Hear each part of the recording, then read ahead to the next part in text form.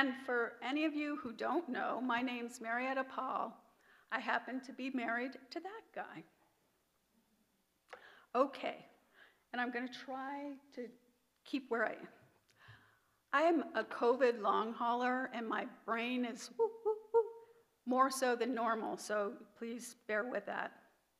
Okay. That their hearts may be encouraged, being knit together in love. That comes from Colossians chapter 2, verse 2. And I'm starting with this because it reflects what I want to speak about today, what the church has given me. And that's connection. And in that connection, healing. The seeds were planted early in my life. I was born in the Mount Kisco Hospital and baptized in St. Matthew's Church in Bedford, New York. Yes. So that's where I started. Another really powerful thing in my life, in my youth, every summer my family would go to Lake George, that's in upstate New York. We had a summer cottage there. And another man would go there every summer. His name was Kermit Castellanos. For the balance of the year, he was in Beverly Hills. He was the rector at All Saints Beverly Hills. But when he was at Lake George, all the kids would just anxiously await his arrival. I don't think he even got his suitcases out before we descended upon him. And an example of Kermit, on his birthday, he threw this huge party for us.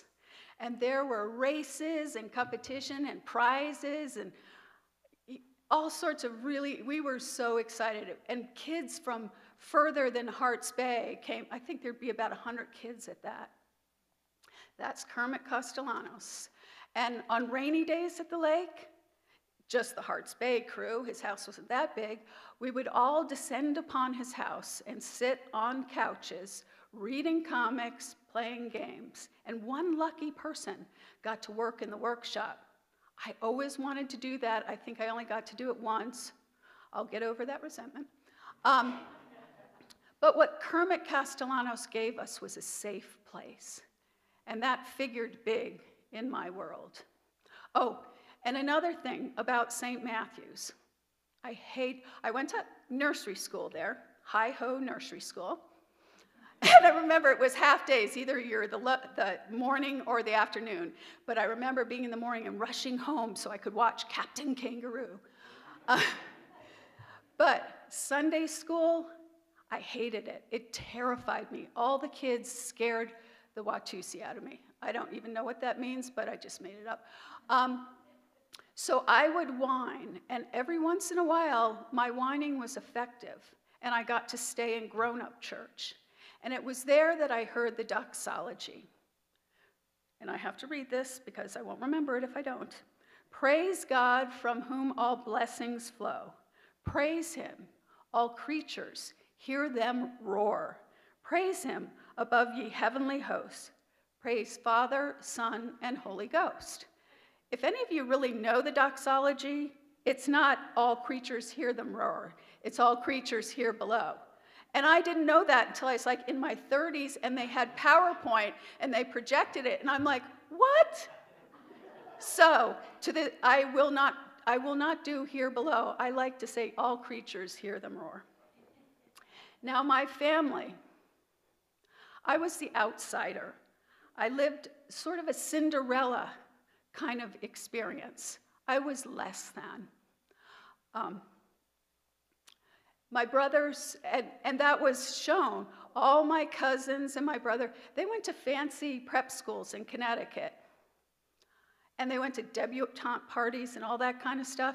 Me, I was the first person in my extended family to go to public schools. And my brother summed this up with this statement, Marietta, don't be ashamed, but you're of a lower social class than the rest of the Moors.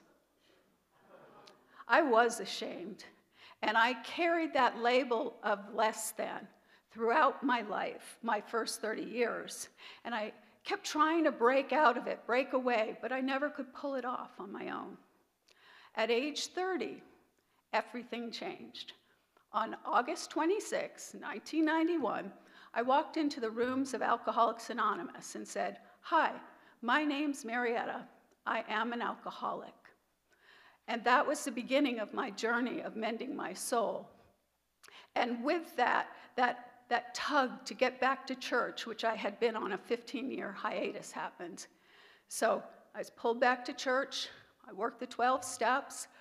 But the first church I got to was an Assembly of God church, which was it was not a familiar experience for me, and it was definitely not a fit. And several months later, however long it was, a friend tugged me and took me to Christ Episcopal Church in Bradenton, Florida. And when I walked in there, when I sat in a pew, it pulled me in. It was the most I don't understand that, but that's what it was. And then during the service, they sang the doxology. And I was home.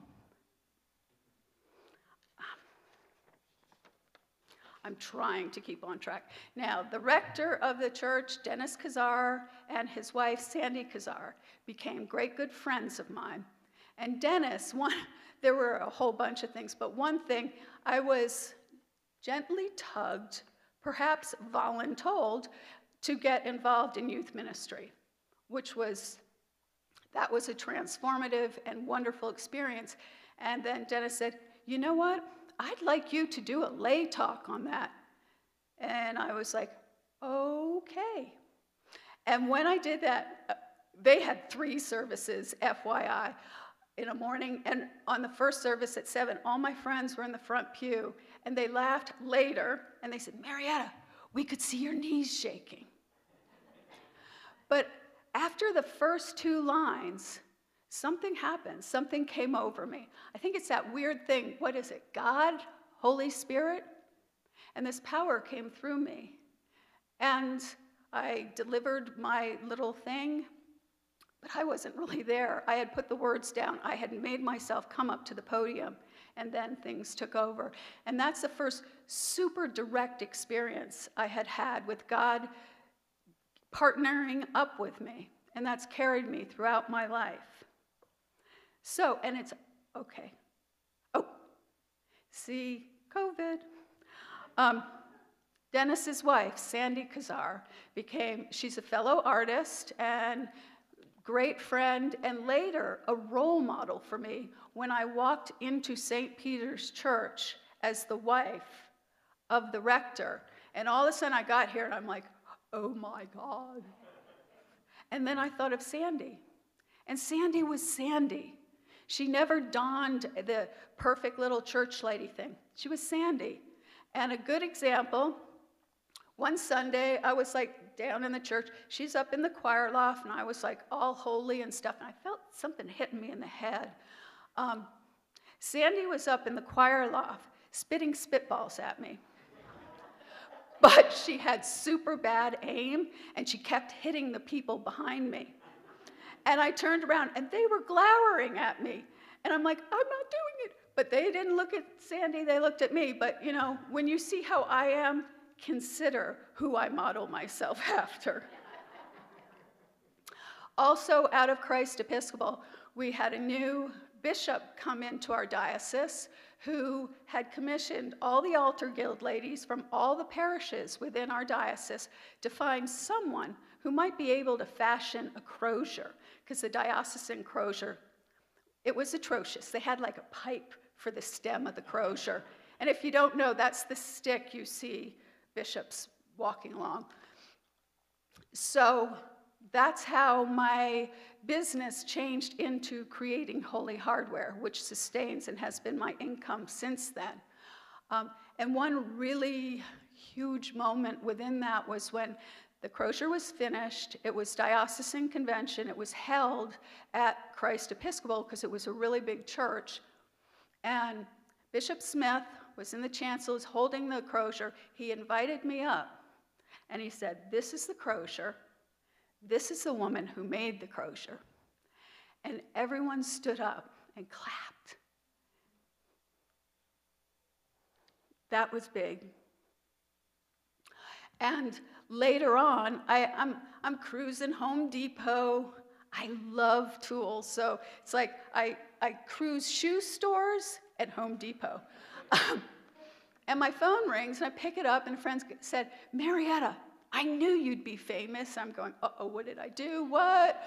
And she said, "Look at this Sunday's Bradenton Herald. You're on the front page." And I looked, and I was. And the name of the article, Silversmith Blends Craft with Faith. But this has to be put in perspective. The article about me was below the fold. Above the fold was this huge splash for Snooty the manatee 60th birthday. Snooty was like the great mascot of Bradenton, Florida. So again, think of it in Snooty, Marietta. Okay, and the next thing on this journey is the administrator at the diocese said, "Marietta, you really need to go to General Convention and exhibit your work and get some more commissions." And I'm like, "Oh yeah, sure." I had never been to the West Coast. I'm an East Coast girl. But I still said, yeah. I thought it would be like 4 days. It was 2 weeks. But I did it. I went out there, and I'm so glad I did. Another weird connection in my life, so I'm there with all my stuff, and I see this guy tooling around in a jazzy chair. It was John Bruno, who was the Bishop of Los Angeles. And I kept telling him, "Oh, you holy roller," which I thought was super funny. I don't know what he thought, but I thought it was funny. Anyhow, I was talking with him, and I don't know how this came up. Kept talking about this KC guy, Kermit Castellanos. John Bruno, in his youth, had been one of those kids who had convened at wherever Kermit was and read comics and played games and enjoyed that safe place that Kermit had created. And I'm there going, what? This larger than life when he's not in his jazzy chair guy, he's another one of Kermit's people. These are my people. I'm part of this huge web. And that leads to what I forgot to say of the huge web. When I was at Tampa Airport, getting ready to fly to Anaheim, I'm looking around, and all these people have these big blue binders. And I'm like, what's going on here? And then I saw the Episcopal seal. And I realized all those people were going to General Convention. I was surrounded by a cloud of Episcopalians. And it was fabulous. And I talked with them, made friends, and in fact, one of the couples took me under their wing. They gave me a ride to the hotel from the airport. They took me out to dinner several times during that 2 weeks. It's just, the Episcopal Church has been all around me my whole life. I always thought I was alone. I've never been alone. Okay. The next thing that happened in Anaheim, my booth happened to be right next to another man's booth, Cliff Challey, who makes custom vestments. And he and I became great, good friends. And to this day, in fact, he was my best person in my wedding. And we do some business ventures together. And whenever we go to convention, we always have our tables together. We both have silk tablecloths, and we consider ourselves the rodeo drive of the convention. And after meeting Cliff, I would go to LA and visit he and his husband, Kirby. They were like family. They're wonderful. I would go and visit them, and on one of these visits, they had thrown a dinner party for me. That's a new experience. And they had gathered a cadre of artists who create for the church. And there were some heavy hitters then, one of which I still remember, a woman who was the head animator for Pixar. And you'd think, this is the less than girl, Cinderella. I didn't feel like this. I wasn't intimidated. I was with my people. I belonged. And with artists, there was a sense of belonging I had never experienced in my life. And I will be eternally grateful for that. Well, to the church for that. Okay, now we go ahead 3 years to the next General Convention in Indianapolis. And here, Cliff's business partner, John Thies, introduces me to this guy, Jeff Paul. And he says, Marietta, he's just like you. He doesn't drink. It was a rousing endorsement.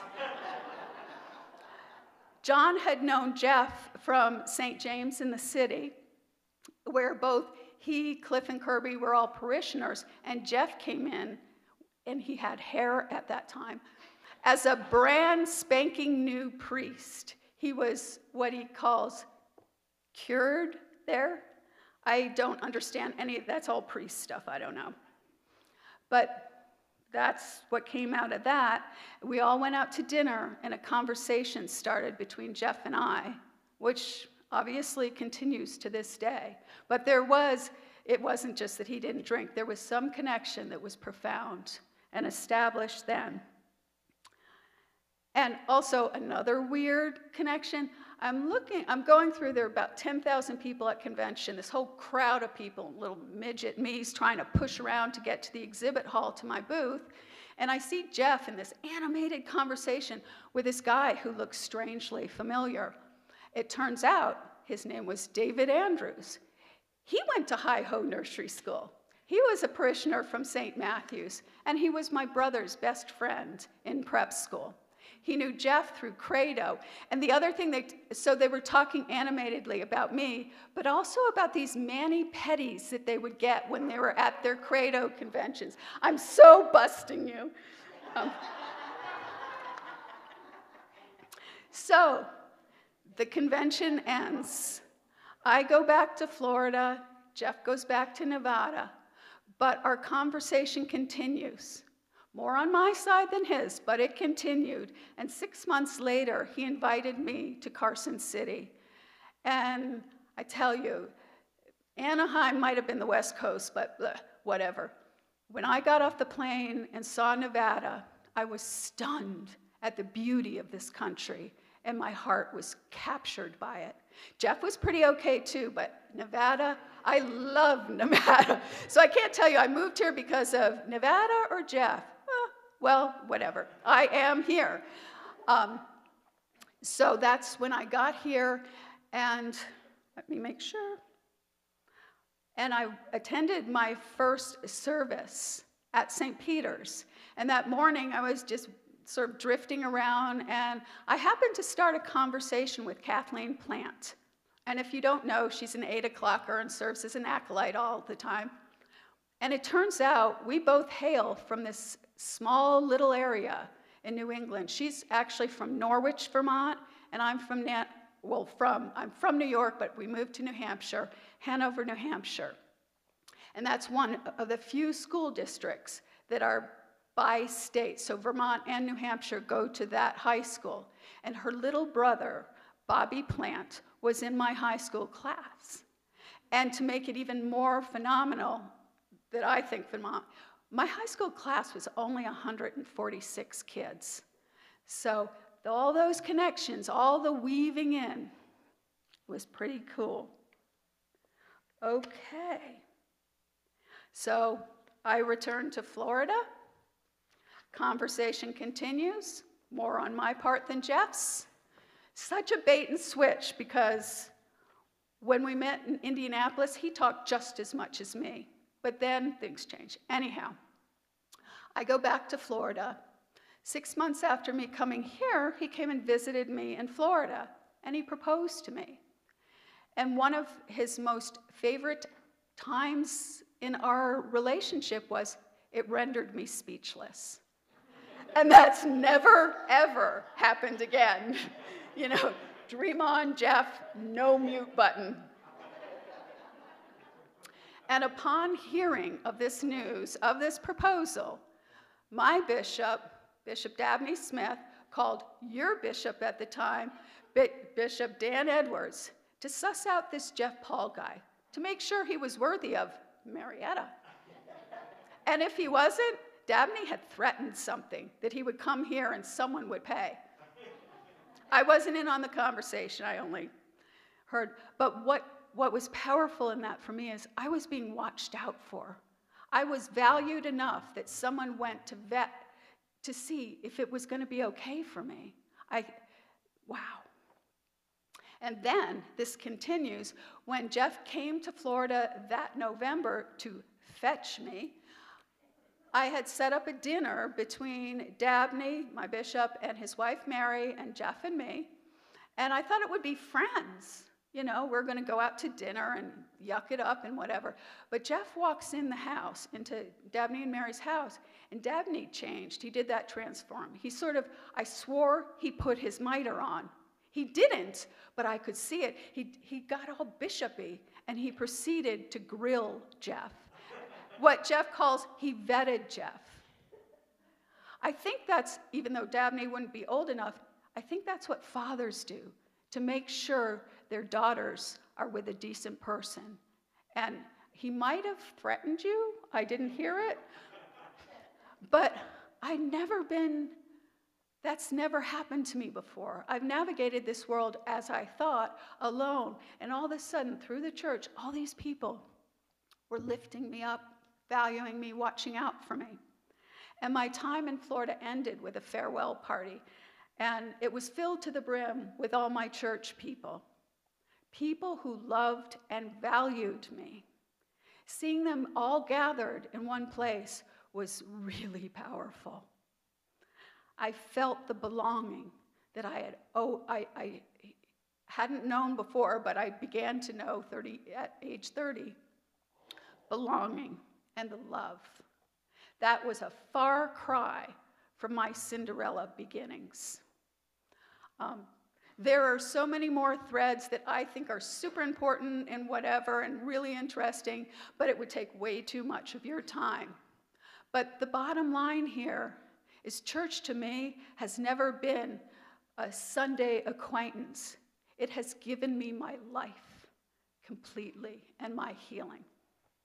So, in the heart of brevity, I'll end with this, that their hearts may be encouraged, being knit together in love.